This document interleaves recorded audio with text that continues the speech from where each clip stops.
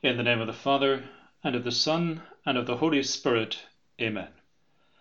My Lord and my God, I firmly believe that you are here, that you see me, that you hear me. I adore you with profound reverence. I ask you for pardon of my sins and grace to make this time of prayer fruitful. My Mother Immaculate, Saint Joseph, my Father and Lord, my guardian angel, intercede for me. Today we commemorate Saints Martha, Mary, and Lazarus, friends of Jesus. It used to be known simply as the Memorial of St. Martha. Why the change? There had been some confusion over who Mary was. Was she Mary Magdalene? Was she the sinner whose sins the Lord had forgiven? Or was she simply the sister of Martha and Lazarus?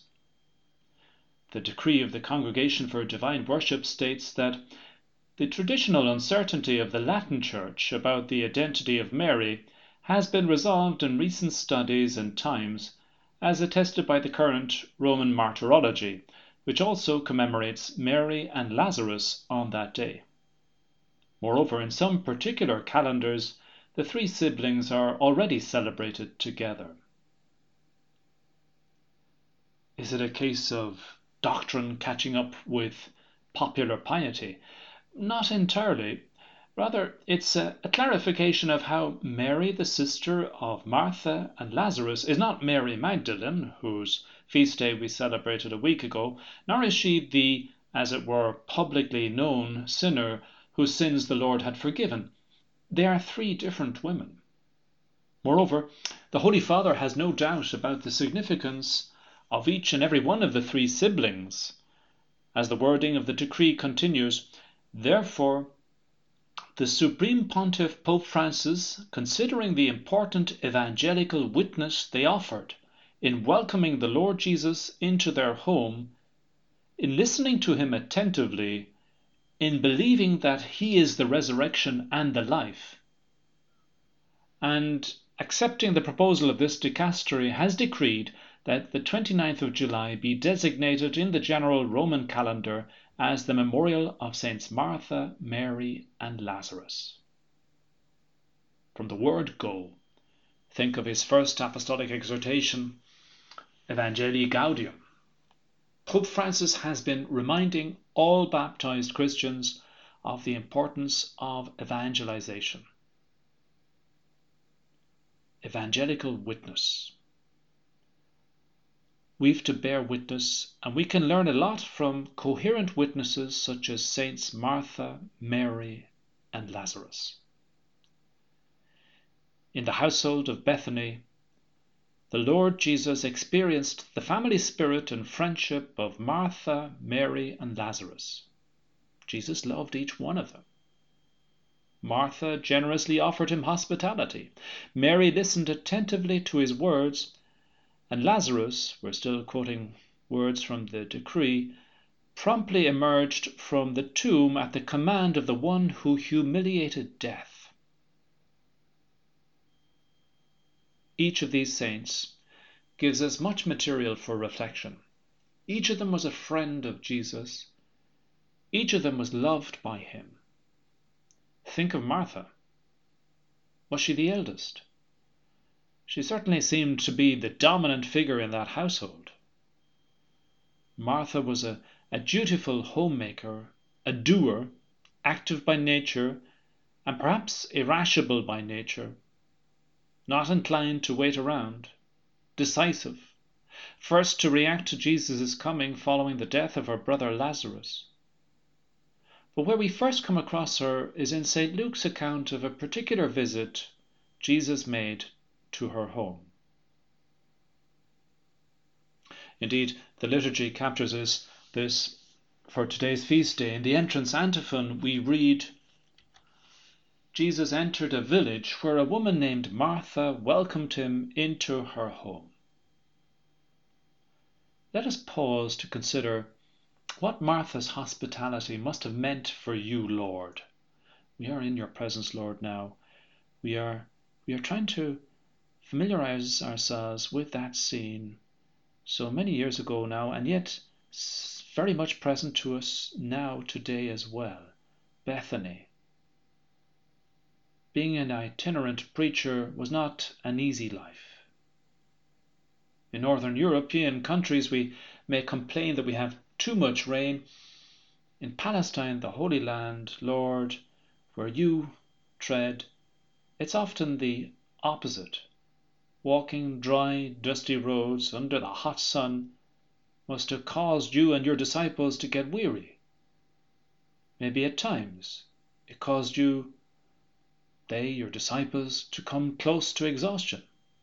We remember of that moment when you stopped by the well, meeting the Samaritan woman, but you had genuine thirst. The disciples had gone off to inquire about food in the local village. It was a tiring business, being a public and traveling preacher. Moreover, proclaiming the truth about salvation and inviting sinners, including religious and political leaders, to repent was a message that did not always meet with a warm welcome. A prophet is never accepted in his own country. Among certain influential people, quite the opposite occurred, in fact. We think of the scribes and Pharisees who opposed Jesus' teaching. Some, like Nicodemus, did quietly seek instruction from you, Lord, but many others were openly hostile to you. Now, while you and I pray, no doubt ideas will come to your mind, my mind, or memories be evoked of times when you received warm hospitality, or perhaps when you didn't. Our lives, our mental processes tend to revolve around ourselves, don't they? We are so egocentric. Me, me, me. Am I happy? Am I being treated well? Am I being ignored? What's more important is for you and me to consider whether or not we warmly welcome Jesus in our lives. Surely we have to confess that there are moments of coolness in our relationship with our Lord. Lord, we ask you for forgiveness. We ask you for your pardon. I'm sorry, Lord. I'm sorry for those moments when I've let our relationship drift. I haven't renewed it. You are always ready to listen to me, to talk to me, to prompt inspirations from the Holy Spirit in my soul, to fill my soul with your love. But I don't always respond. That warmth is sometimes missing. Now, we shouldn't get alarmed if this should happen, but neither should we settle for such apathy. The example of the warm welcome at Bethany for our Lord when so many others gave him the cold shoulder is like a rebuke to us for our own nonchalant approach to prayer and to our Lord's real presence in the Eucharist. Yes, we have a great example in Mary, in fact, of love of our Lord, of her breaking the alabaster jar of ointment over him to anoint him and wiping his feet with her hair. It's extraordinary in a way, and yet she was an ordinary woman, showing a lot of love for an extraordinary person.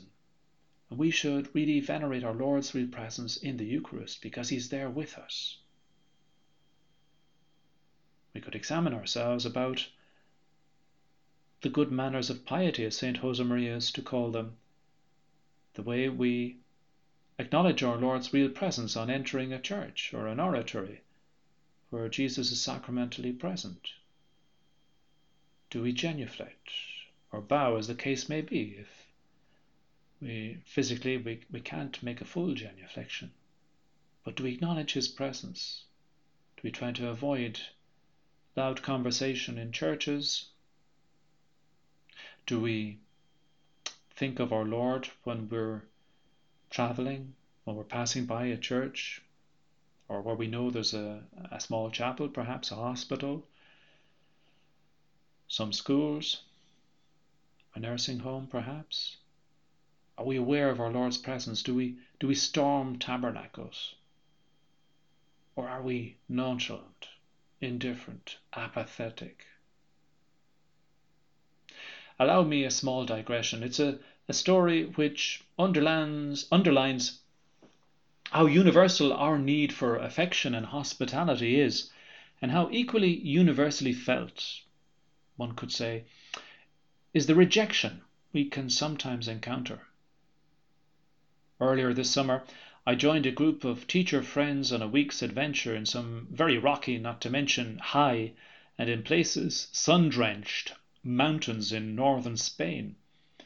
The trip went very well. It's not comparable to walking the roads of Palestine over 2,000 years ago.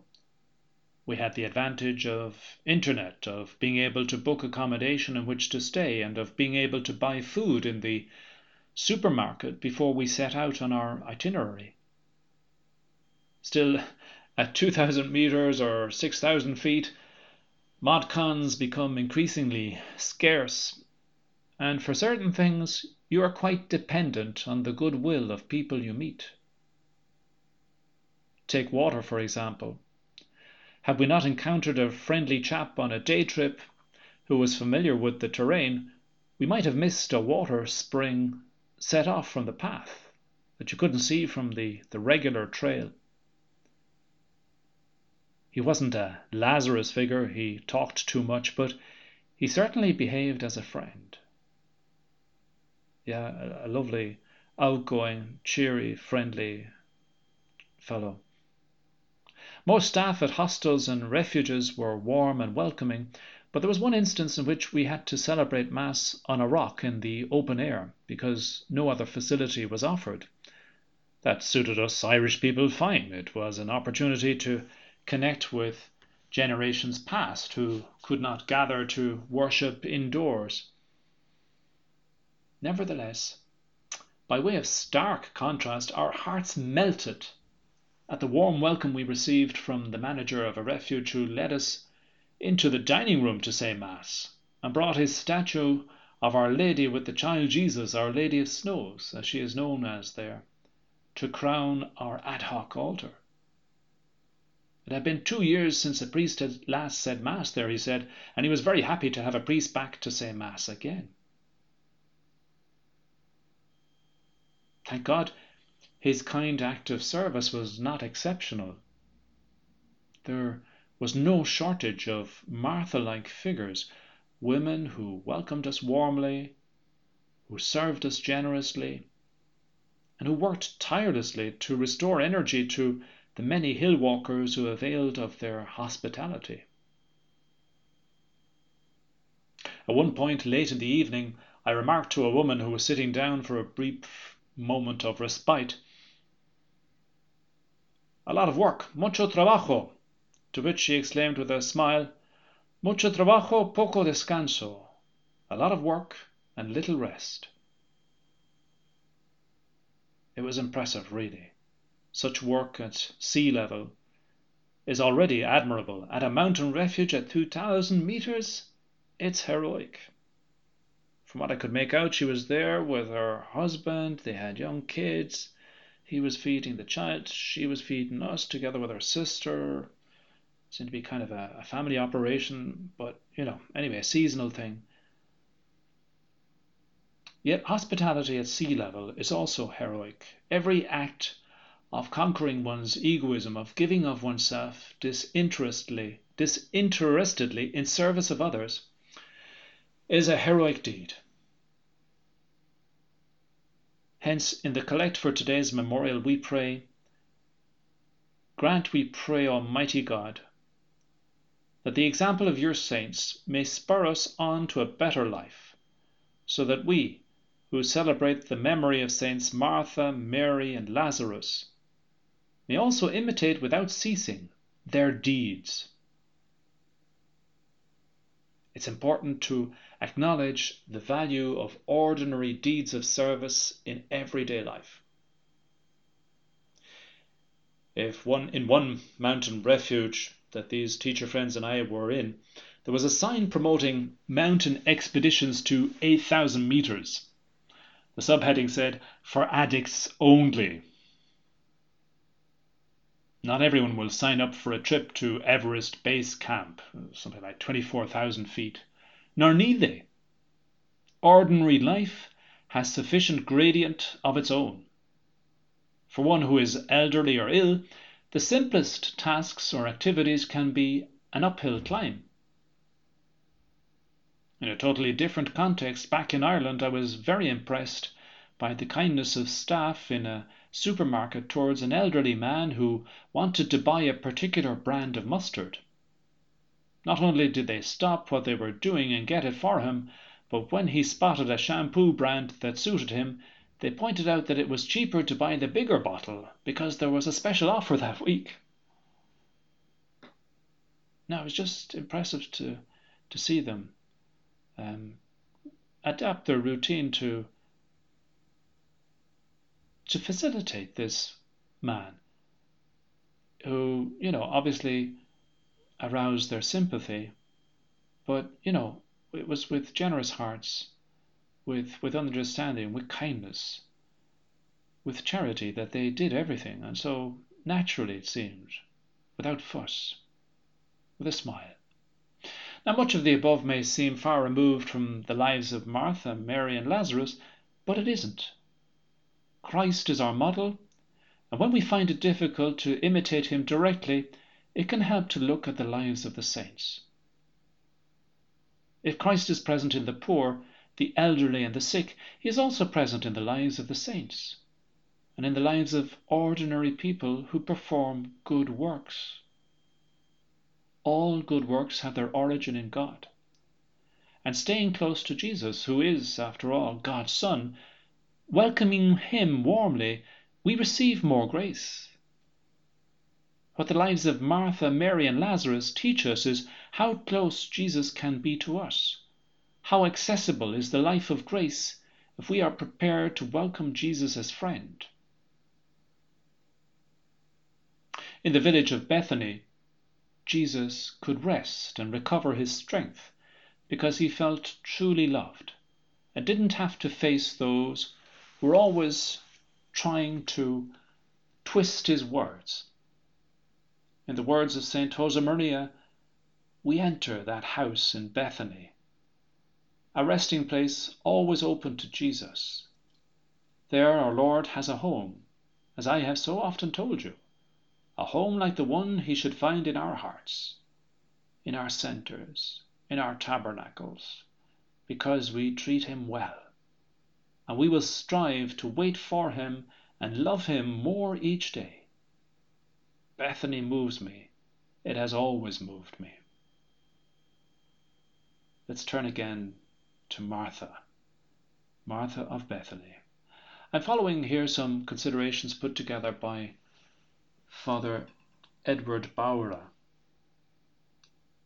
It's easy to imagine her emotion, he says, when Jesus accepted her invitation, but her joy would also have been accompanied by a certain anxiety.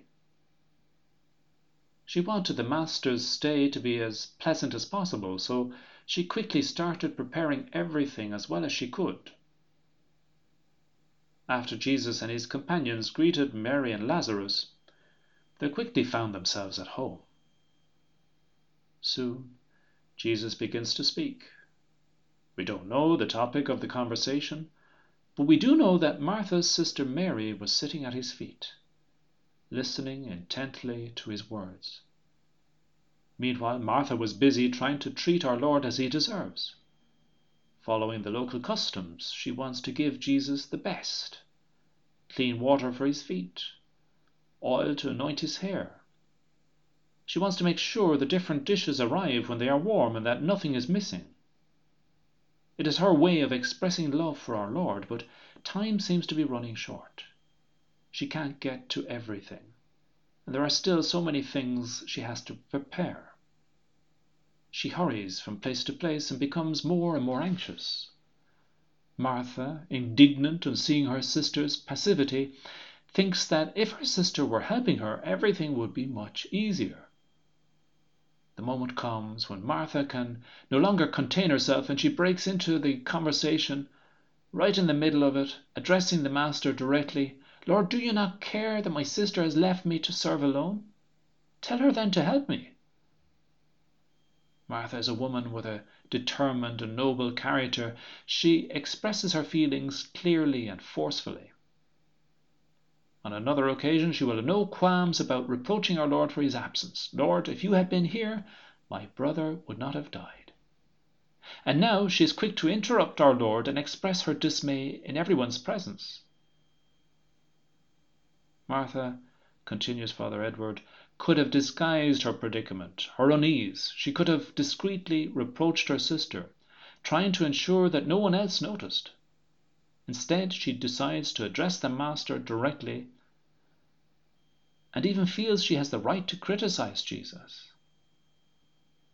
In any case, her request seems a reasonable one. Any one of us would have done the same. Perhaps those present might have found it an unwelcome intrusion, a minor concern when much more important topics were being discussed, but possibly more than one would have wondered what Mary was doing just sitting there without helping her sister.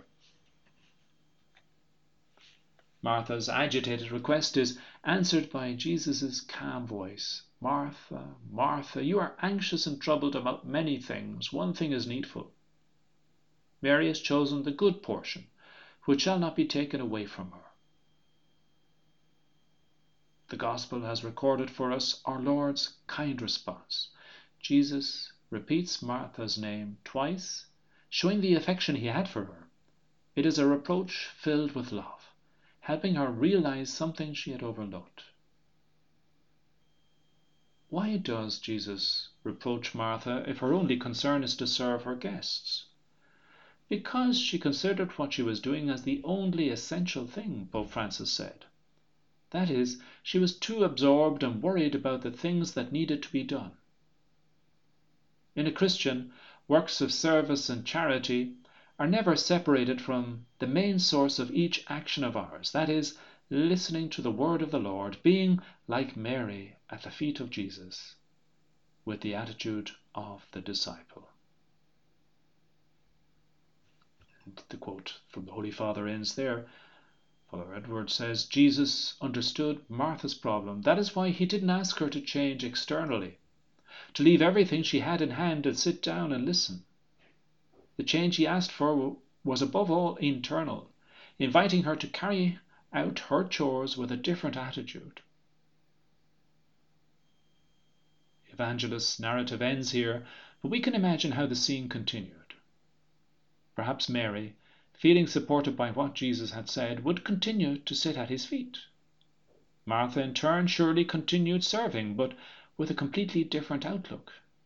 She would have carried out her tasks while striving not to miss a single word that came from the Master's lips. She would have remembered who she had close by and for whom she was working. She had learned the true meaning of her chores. The human person must indeed work and be involved in domestic and professional occupations, but first and foremost he or she needs God, who is the inner light of love and truth, Pope Benedict says. Without love, even the most important activities lose their value and give no joy. Without a deeper meaning, all our activities are reduced to sterile and unorganized activism. And who but Christ can give us love and truth? End of quote from Pope Benedict. The change of attitude that Jesus asked of Martha and of each one of us is only possible through love. It is not simply the effort to put more attention or care into our daily tasks. Rather, it is realizing as we work that God is looking at us with love. Then our work becomes an act of constant love, a continuous "I love you" that goes beyond what we can say with our lips or our thoughts. Words are not needed, St. Josemaria says, because the tongue cannot express itself. The intellect grows calm. One does not reason, one looks. And the soul breaks out once more into song, a new song, because it feels and knows it is under the loving gaze of God all day long. I know it was a long passage from Father Edward, who entitled his piece As in a Film, but I like his take on how Martha learned from Jesus' mild rebuke. She overcame perhaps an initial reaction of injured pride and indignation to amend her behavior and develop greater presence of God, a more contemplative spirit, to also opt for the good portion, the better part. Yes, professional work, household work, any kind of noble activity carried out joyfully for love of God and our neighbour is totally compatible with living with a contemplative spirit. Indeed, in the prayer over the offerings for today's memorial, the celebrant says, "As we proclaim your wonders and your saints, O Lord, we humbly implore your majesty, that as their homage of love was pleasing to you, so too our dutiful service may find favour in your sight." As their friendship grew, the three siblings also came to deepen their veneration of Jesus. St. John tells us that it was Mary who anointed the Lord with ointment and wiped his feet with her hair, whose brother Lazarus was ill. Our Lord responded to this veneration, for as John tells us, now Jesus loved Martha and her sister and Lazarus. So when he heard that he was ill, he stayed 2 days longer in the place where he was. And then he said to them, "Our friend Lazarus has fallen asleep, but I go to awake him out of sleep." The disciples said to him, "Lord, if he has fallen asleep, he will recover." Now Jesus had spoken of his death, but they thought that he meant taking rest and sleep. Then Jesus told them plainly, "Lazarus is dead, and for your sake I am glad that I was not there, so that you may believe. But let us go to him." And Jesus came, found Lazarus already in the tomb 4 days.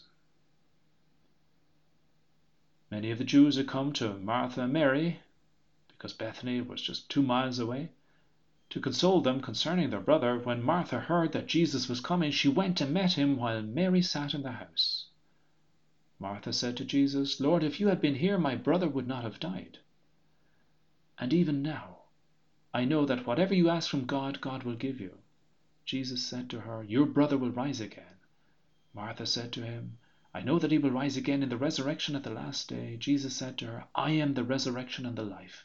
He who believes in me, though he die, yet shall he live. And whoever lives and believes in me shall never die. Do you believe this?" She said to him, "Yes, Lord, I believe that you are the Christ, the Son of God, he who is coming into the world." This is a remarkable act of faith. It is an act of faith from the same woman who had received a gentle yet firm paternal correction from our Lord about not letting anxiety about everyday concerns take away our contemplative spirit, prevent us from devoting ourselves to the one thing necessary, loving Christ, loving God, and receiving his love in the first place so as to be able to return it.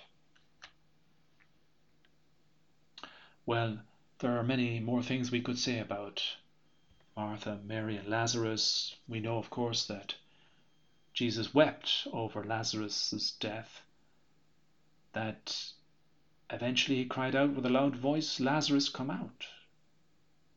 The dead man came out, his hands and feet bound with bandages, and his face wrapped with a cloth.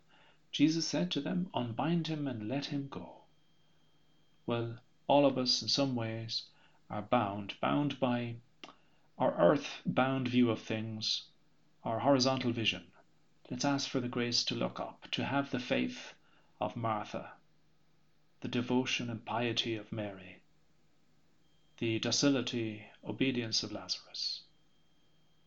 In the prayer after communion, we pray, "May the holy reception of the body and blood of your only begotten Son, O Lord, turn us away from the cares of this fallen world, so that following the example of Saints Martha, Mary, and Lazarus, we may grow in sincere love for you on earth and rejoice to behold you for eternity in heaven."